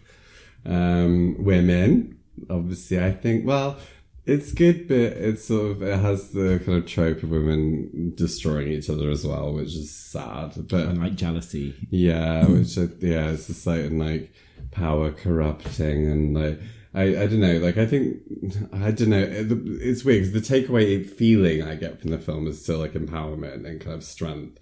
Like I think that it is meant to make you feel kind of good about yourself and about the fact that, you know, you can change your situation. I don't know, like I think the reason that we're both a little bit conflicted about this is because we identify more with the baddies. But ultimately, if you follow Sarah's arc, then she has like a really empowering, powerful story. that is true, actually. But actually, when we think about why we love this film, we think of Nancy. Exactly. Who is the baddie. Yeah, that's true. Yeah, I think, well, that's true. I hadn't thought about that because the thing is, like, actually, Sarah comes out, like, well, not unscathed, but she ends up still being powerful and kind of, like, fine. So really... And also completely in control of the social situation, which she wasn't before. And actually, that is a good thing. It's just sad. I feel sad for Nancy, and that's the main thing I feel. So I hadn't seen it for a long time, and I think re-watching it made me less sympathetic to Nancy because she is... There is a sense of friendship amongst them all, but Nancy is always outside of that a bit because Nancy is never happy about the others getting what they want. And even when she shows like these moments where she wants to kind of seek vengeance on behalf of other people, it's not because she wants to avenge them, it's because she wants to use her powers. And that's never more apparent than when she goes to the party. Yes. And they're like, we don't want you to go. Like, don't go. And she's just like, I want to go play. So it's got nothing to do with revenge. It's got everything to do... Or it's got something to do with her own personal revenge. Yeah, exactly. But in the guise of her doing it for a friend. And I think the... so the Manon thing is... Which you've already mentioned is a bit weird given the rest of the film. But also, there's a little scene which I thought was a bit weird. And maybe this is me trying to be too Freudian about it, but the bit where she's like, the reverence of the serpent and the snake, where she's just like, it's a powerful beast, you should respect it. Like, it's kind of a lazy read of it, but it's, I don't know, there's something about it. But I guess the other thing is that you could boil down, especially Bonnie and Rochelle, and maybe all four of them. It's essentially their only real plot line is about their trauma and about their desire to overcome it. Yeah. And in that sense, they're all maybe a little bit one-dimensional. Well, I guess, I mean, that's, but that's all we see, I suppose. Yeah, well, that's all we know of them. And especially with Rochelle and her swimming. I mean, well, she's very rounded. She suffers from racism and she likes swimming. That's two things. So yeah, like I think, well, it obviously passes the Bechdel test, but it does. It's not without its problems.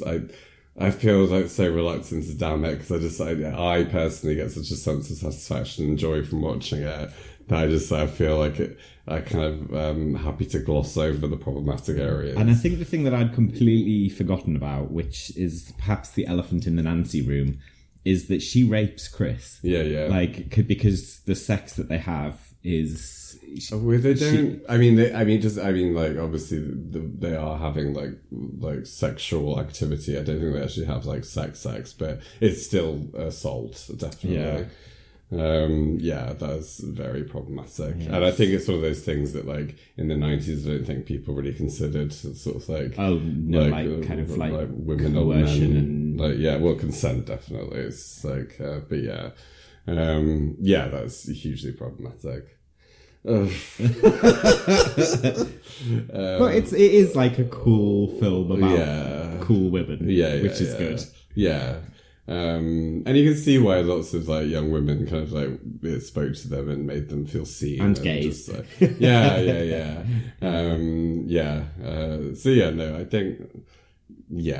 think ultimately it's good. Yes, but I think there are bits that have dated badly in that sense. Yeah. So moving on from women, race. obviously, as Rachel Chu herself said, that she thought it was really sort of, she's heard from actual, like, BAME people that they were empowered to see her on the screen and they were so glad to have her included. That said, her character, as I said in the intro, isn't very well rounded. We don't know tons about her. It's sad that that scene was deleted about, like, just giving her a bit of backstory and fleshing her out with her parents and, like, their life. And, like, there's also another deleted scene, which I'm so glad they got rid of, where Nancy lays into all of them. And she's really vicious with all of them, but she sort of gives a bit more backstory to Rochelle while she's like off talking about how, like, she is the only black girl at the school and that she was alone and, like, I don't know, there's something more interesting that could have been quite easily developed about her, I think. And obviously the racism is, I mean, it is what it is. It's not very nuanced or, it's just quite kind of like flat, kind of very barefaced racism. It doesn't really speak to any kind of nuance or any, it's just, it doesn't suggest that there are more, because I guess because there was part of me that was thinking, like, there should be more black people in this film, because I always think of the US as being diverse all over. Obviously, we can't remember where it's set, but then I guess in what looks like an expensive religious school, maybe it is going to be predominantly white people. It does look like a private, but there's I think there's more that could happen around there. I think it's a shame that Rochelle's only plot line is about responding to racism. Yeah. And also I really hate the bit where we're kind of supposed to feel a bit of sympathy for the racist because her hair's falling out. And it's just like, I couldn't give a shiny shit if her hair's falling out. But I do like I really like the bit where Sarah walks past the racist and pulls her hair out. So it's like, that's a little nice bit of good allyship there. And then she braids it into her hair for her. Yeah, that's cute. There's no, disability. I mean, is her burn? You can't classify that as disability. Well, I don't know, because I think there are potentially, depending on how you want to read this, that there is a bit of a disability narrative around the scarring. And it's obviously it's not a disability, I don't think. It doesn't seem like it's impacting anything except for her self-esteem. But I think there's something about reading this as some sort of kind of disfigurement. There's kind of a bit of an undesirability narrative going on where she's just like, and yes, it's about her being confident, and that's where her attractiveness comes from her not feeling attractive. But there is this thing where as soon as her scars have gone, she's very confident all of a sudden. And the only thing that was preventing her was this kind of disfigurement that she had. Yeah. And she described herself as being a monster beforehand. So I don't know how. Yeah. I don't think they probably, that this kind of narrative wouldn't be allowed now. I think there's quite a lot of kind of like celebration of difference of the ways people look. And I think it would just be a little bit in poor taste to be like, look at this monstrous girl. Like, I mean, nobody says that. She says that about herself, but it's still, that means in the script, so it means the script is saying that about herself, I guess the other thing to do with disability is perhaps the representation of a mental institution at the end. Yeah. Which I think in horror more broadly, not more so in like kind of like possession-y things, tends to crop up where there's a very kind of like stereotypical kind of romanticized like mental institution where you're in a stark kind of room on your own strapped to a bed. And I mean, I don't have any experience of these institutions but there might be there's probably something worth unpicking about that I don't have the capacity to do. Queerness? No, there's no quiz. So I think, because I hadn't seen it for so long, I was reading Bonnie very much with Les vibes to start. Oh, really? Yeah, I thought her like closeness with Sarah at first was really kind of like kind of flirty. Until she stopped being a monster. Yeah. And also she has a little lip kiss with Rochelle, which is a weird little detail considering the others just kind of kiss on the cheek. So, I mean, it's been pointed out as well that like Nancy might be bi because like she obviously like I think it's a joke like when she sees this sort of like policewoman and she's just like, oh, I love a woman in uniform. I thought you were going to say that like her jealousy of yes, Sarah there's is also in some that way, was like, what I was going to say okay. as well. The jealousy was actually because like of Sarah, because it's kind of like there's obviously some kind of like weird competitive energy with them, and it's just like some people who've like chosen to read it that she's actually like obsessive and like loves her, or that like she is so desperate for power that becomes a really attractive thing in Sarah. So that is a reading I saw online. So I just remembered one other thing about the representation of women, which I think is a really, really awful, lazy kind of moment that really, really dampens Sarah's character, which is that in spite of how consistently awful Chris has been since their very first date and the horrible lies that he spread about her afterwards, he's still the one that she turns to, and she's still like it's not even that she wants to be with him, but she still wants him to want her. Yeah. In spite of the fact that, and then even after he spread all of these rumors and he tries to rape her, she says to her dad, I think underneath it all he was a good person, and it was like, why are you giving this man the benefit of the doubt? Yeah, it's really strange, and I mean, I've seen nothing positive in him. I mean, that's the thing, is I think that it's sort of strange that she wished for him to be in love with her, and then literally shows no interest and actually mocks him, and then I don't know. I guess there's a vengeance thing there. It's like, I want you to feel like how you made me feel, sort of thing. But I mean, when she's saying about it in the prayer circle, she's just like, she's like, oh yeah, I know it's sad, but I do want him to want me, and like has the picture. But then like it just like doesn't really. I think it's just. I guess it's this idea about them all getting a bit giddy on the power that they have. Yeah, it kind of makes them lose focus of why it is they wanted it. But I just think that her like wish is like the flimsiest and the most annoying. It's just like anyway. Any more on representation? I don't think so. Shall we go on to the awards? The awards. We live for the awards, live for the awards. First category is the best character in the awards.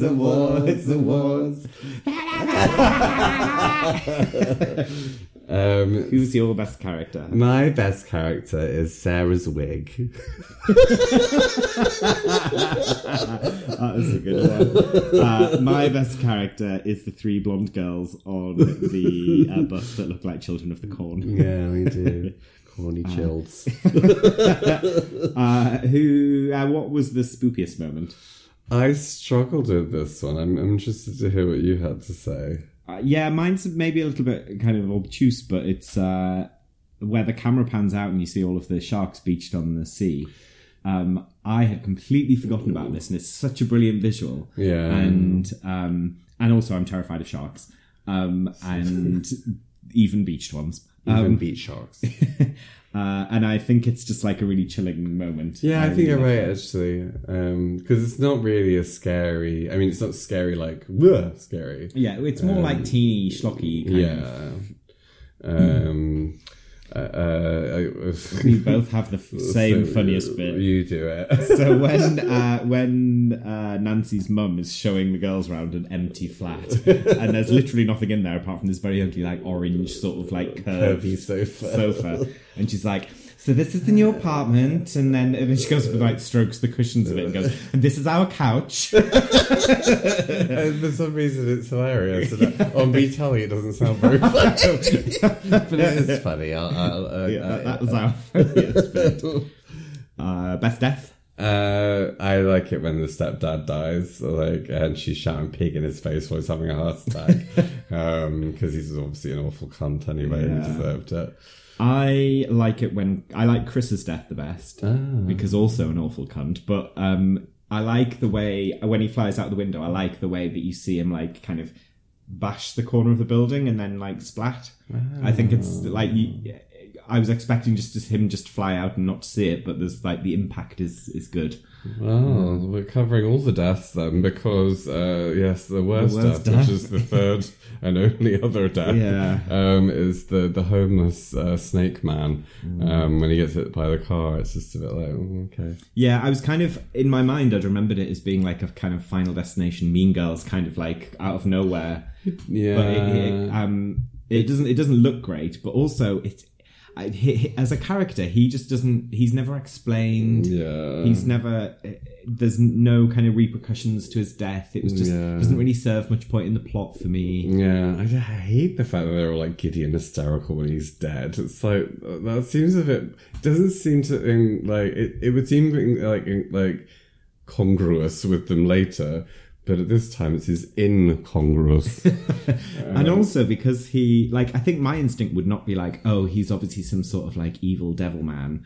I'd just be like, that is a mentally ill man who has just been run over. Yeah, his death is very, if they did it, which they think they did, then that's pretty bad. Yeah. What do you think is the queerest moment? You've already kind of touched on it. I think in the circle when they're doing the bit when Rochelle and Bonnie kiss on the lips. It's very kind of like, I never noticed it before. I never noticed that the rest of them don't kiss on the mouth. It's just those two. It's like very... Yeah. I would say that pre-scar removal Bonnie is the queerest moment. Just her in general. I just very much read her as a lesbian. Yeah. Nancy vibes. Who do you think is the sexiest character? Obviously Nancy. I also have Nancy as well. Yeah. She's also just got like such an iconic look that I think even people who aren't familiar with the film will know who Nancy is. Yeah. And she's like maybe the most iconic character from the 90s.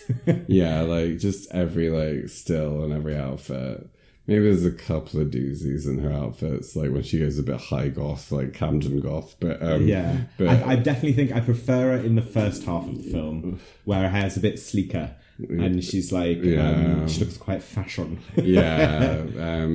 Yeah, she starts wearing like poofy kind of Victorian sleeves. And it's a bit like, okay, get back to Camden or Party City where you belong. But she's absolutely beautiful. Like, all of her features are really big. Her eyes are like so amazing. pale and like weird looking. Yeah, she's great. She's beautiful. How many pumpkins? Well, as I've already alluded, this is my favorite. Maybe even in my top 2 films. What's the other one? It's not a horror, and I don't know what to say. I'm embarrassed. Is it Yentl? No! Yentl. You do love Yentl. I do. I think Yentl would be my top 10, actually. But no, I think my top 1 is Clueless. Is it? Yeah. I don't know if that's still true. It's one of those things I've always thought from young and that I haven't reviewed since. But anyway, so yeah, like... I really want to give it 5 pumpkins, but I feel like given my previous scoring history, it would be a bit disingenuous given that I've given it mild criticism. You're allowed to critique something and still think it's full. Okay, 100 pumpkins. 5 pumpkins. I'll do that. I will give it 4.5 pumpkins. Yay! It is an iconic, brilliant, wonderful film. And I wonder if we should just say now, because we're going to watch the Legacy film. Yes. And I guess from what I can gather, it's not a remake. No. Because in the trailer you see a little Polaroid of Nancy. So it's like a new generation of parody people. Which makes me less uncomfortable than if it was a remake.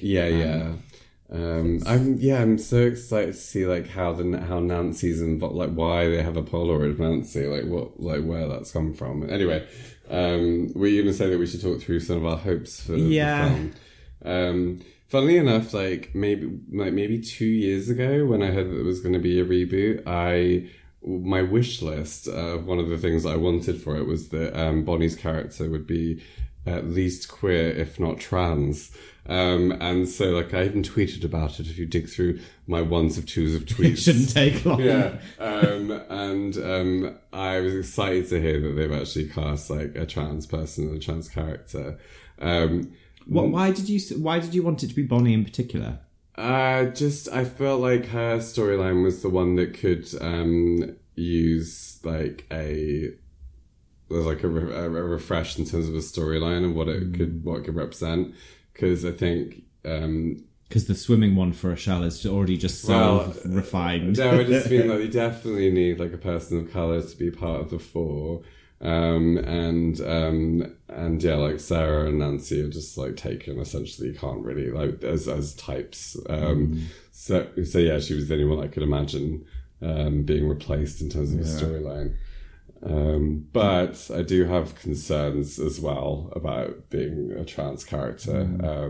And I'd like to know more about how sensitively it's going to be handled and what it's going to be. Or if it's even going to be like a plot point. Because if it's just like, oh yeah, this is our friend, she's trans, now let's carry on with witching. That would be the best possible scenario for me. What I don't want it to be is just like, what I would be uncomfortable with is if it kind of follows the structure of this film, where it's just like, they all have something in particular that they want, some trauma that they want to resolve. Because that's when having a trans character would get into some dodgy territory, because then does it become about her body? Or and like I'd like to see a trans woman thriving who then becomes a witch, and her witchness has got nothing to do with her transness. Yeah, that's a really good point. Like her trauma could be completely separate. Well, it probably won't be. But I mean, it'll be. I'll be surprised if they don't use it. Yeah, because also you could still use the trauma without it. I just don't want it to be about her body. Yeah, like if they were that's like what I'm worried about. her dad's disowned her and she wants to have a good relationship with her family. Yes, that would be like it'd still be kind of full of tropes and stuff, but it would be less kind of salacious. I'm like scared and pretty certain they're going to do something about her body. I mean, I think a lot of the stuff that we've seen lately on like Netflix and stuff with trans characters has been better than we've seen in the past. So hopefully it will be a lovely, beautiful moment to a lovely, beautiful film. Yes, indeed. That's actually we don't know anything about any of the other characters in terms of like their storyline. We don't know that the trans character's storyline is even about her being trans. It's just something that I'm assuming. Is it a trans actress? Yes. Yeah. Do we know it's a trans character? Yes. Oh. No, that's what I mean. Like, I'm not sure. So she could be playing a cis woman, or she could just exactly. Like, we literally know nothing about this one. I guess in that sense, do you want her to be a trans witch, or did you just want trans representation in the cast? Because I guess they're two separate things, aren't they? Yeah, I wanted her to be a trans witch, a character who was trans. Yeah, yeah. I think in terms of the rest of the film, it's going to be hard to see. Like, it's going to be interesting. Like, I wonder how they're going to represent like a Nancy equivalent, because having looked at watched the trailer, it doesn't look like any of them are particularly gothy. They all look quite normal. I mean, I guess my biggest hope is that the thread that carries this over is about these young, maybe kind of like outsider women who find that they have powers, or one of them has powers, or a new girl starts and there's some power, and then they try and channel that to become more successful or popular or whatever in a kind of like teeny girly film sort of thing.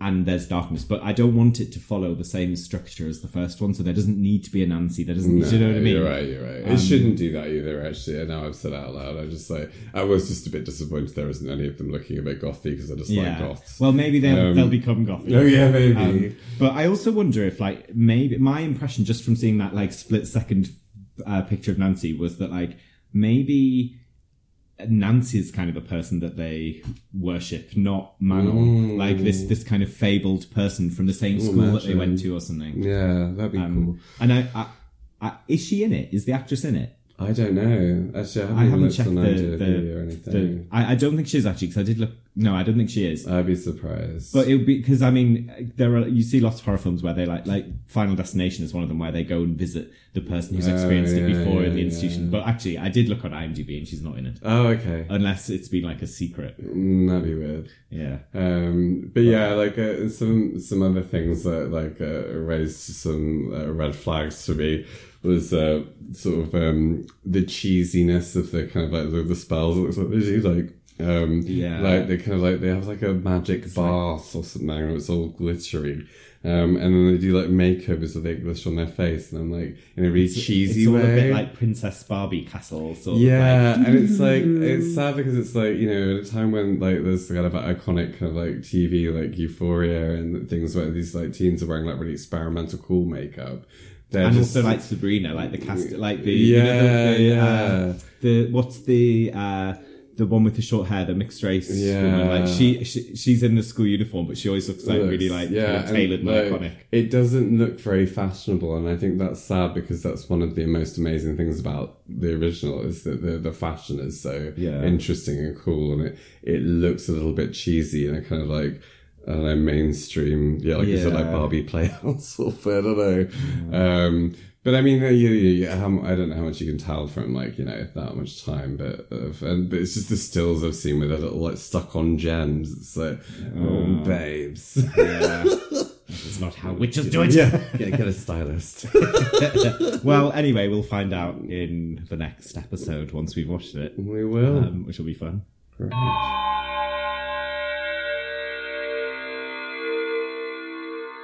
It's time for the spoopy bit. So in honour of the craft, I would like to talk to you about the practice of witch pricking. So let me take you back to 1600s. I'm there. To 1600s. Take me back, please. To the 1600s in Scotland. Witch pricking was a practice with which I'll tell you more. Which I'll prick you. Which, yeah. But witch pricking and witch hunting, more broadly, were a man's trade. Yes. You didn't get any women witch hunters. And I want to tell you particularly about a man called John Dickson. He was a witch pricker, and his job of identifying witches was worth 6 shillings a day. And for every witch that was identified, it was £6 per witch. So it's quite a lucrative job. Scotland, I wonder how many haggises you could have bought for that money. Who knows? Or kilts, perhaps. Or bagpipes. Or xenophobia. No, I don't know her. So the purpose of witch pricking was to identify the devil's mark. Witch pricking. Witch pricking. Yeah, carry on. And the devil's mark was a spot on the body where a pin could be slipped into the skin without any blood, or without the accused witch feeling any pain. The accused who was mostly a woman, would be stripped and shaved completely all over, and then the pricking would begin. And they'd be repeatedly pricked with a pin until the so-called devil's mark was found. Oh, so it wasn't actually like a mark, it was just like an area where it was an absence of pain or blood. The pin was several inches long, and the process would often take place in public. So in a society and a time that valued modesty, many women who'd been stripped and shaved in front of an audience would give false confessions just to end the kind of humiliating abuse. Or they would pass out from the pain and therefore be unable to cry out in pain when they were pricked. Yeah. So much like the kind of dunking in rivers and stuff, dunking donuts, the odds were really stacked against you if you were accused as a witch. Yeah, it's not a good time to be a witch, is it? So John Dickson's most famous case, it's assumed that he was part of this case because of the location and the time, was a woman called Isabel Gowdy. Gowdy. So Gowdy is known for making a series of very detailed confessions about her pact with the devil and her use of malicious magic, which includes unearthing a child's corpse from its grave as part of an incantation to spoil the crops of a neighbour by ensuring that only thistles and briars could grow in place. Oh, not briars. Briars, yes. She also gave detailed accounts of making effigies of the sons of a laird, which is a Scottish equivalent of a lord, and it basically just means like landed gentry. So you're just saying it differently. A laird. Oh, a lovely laird. So she would make them out of clay, and she would knead the clay until it was, and I quote, very hard, like rye meal. And then she gave it, quote, all the marks and parts of a child, such as a head, eyes, nose, hands, feet, mouth, and little lips. I was going to say a little peen. And then she went on to say, the hands of it would be folded down by its side like a scone or a suckling pig. What? The arms of a scone. She would then burn the effigies and recite an incantation which would lead to death or serious illness for the landowner's sons. Oh, dear. In her confessions, she also spoke about her coven, who were waited on by spirits who were dressed in yellow and green. And the names of the spirits included Thomas the Fairy, Pickle Nearest the Wind, and my favourite, Over the Dike with It. What is that name? It's more of a statement than a name. Her most graphic confession was about the first time she encountered the devil. She described him as very cold, with forked and cloven feet. And he put his mark on her shoulder and sucked her blood. And to return the favour, she kissed his anus. I've seen that in lots of drawings about demonology. They love kissing bums. Yeah, like devil analingus. Yeah. Rim and the devil. Sounds like euphemism. But it's literally that. Like many supposed witches, it's likely that her confession was coerced and that she had false memories implanted in her. Although I did find another case, which I think was another Scottish one actually, where some of the women who were kind of coerced into this ended up just kind of trolling people, and one of them called her pet cat Satan. So it's unknown what happened to Gaudi, which is not unusual because records from the time were patchy. But it's likely that she was strangled and burnt at the stake in front of a baying and superstitious mob. Oh, those mobs. We do, however, know what happened to the prolific witch pricker John Dixon. Did he get pricked? He didn't. Oh. But Dixon pricked a man called John Hay. Hey, dude. Don't prick me. And John Hay turned out to be a court messenger, and he bore the royal coat of arms. And he was equipped with legal knowledge and successfully petitioned the government for Dixon's arrest. Oh. Dixon was imprisoned in the toll booth of Edinburgh, where it was discovered that John Dixon was in fact a woman called Christian Caldwell, or Cadell, who'd been disguising herself as a man in order to be a witch pricker, because only men were able to do it.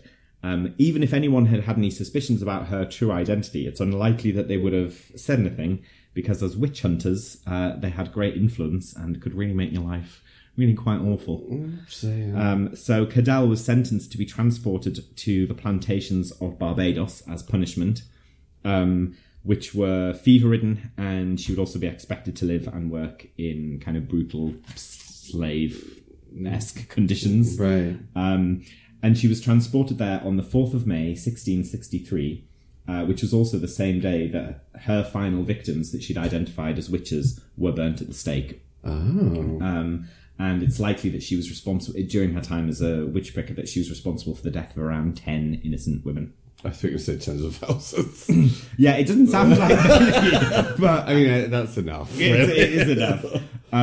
So that's the story of the cross-dressing witch pricker. Wow, that's very interesting. I wonder what drew her to get it. It was probably the money, To wasn't witch it? prickery. Yeah, maybe. Witch prickery. But also, I wonder if a bit of it was just like, because it was so rife accusing people of being witches, especially in these kind of like small, very like kind of farm-landy, rural places, that it was probably safer to masquerade as a man, because you're less... I mean, men could be accused of witches, but it was so much less likely. Oh. And one of the main reasons, it said, in Scotland, that people would accuse people of being witches was because following the Civil War, the cost of... I can't remember exactly, but it was something like the cost of being a landowner became so much higher that landowners would accuse their own staff of being witches as a way to get rid of them. Fire them. Yeah. No. Just fire them. Just like, maybe. would you like voluntary redundancy, or would you like to be burnt at the stake? Would you like the witch prickery? So yes, that's the tale of I love witch that prickery story. and devil rimming. I wonder what. Yeah, I want to know more about her backstory, but I guess there's not any information. No, that is. I've pretty much told you everything there is known about her, apart from the fact that when the only detail I missed out was that when she, when the guy who she'd pricked she pegged had petitioned for her to be arrested. She went on the run for a while. She kind of got out of the lam. Yeah, as a woman, supposedly. But then she was caught. It all caught up with her. But it wasn't until she was that she was in prison where it was revealed that she was a woman. Oh, so she must have been quite a mannish woman. Yeah, I wonder if she was quite androgynous or Yeah. Yeah. So that was Christian. That's a very good story. Thank you, you. Sean. Thank you.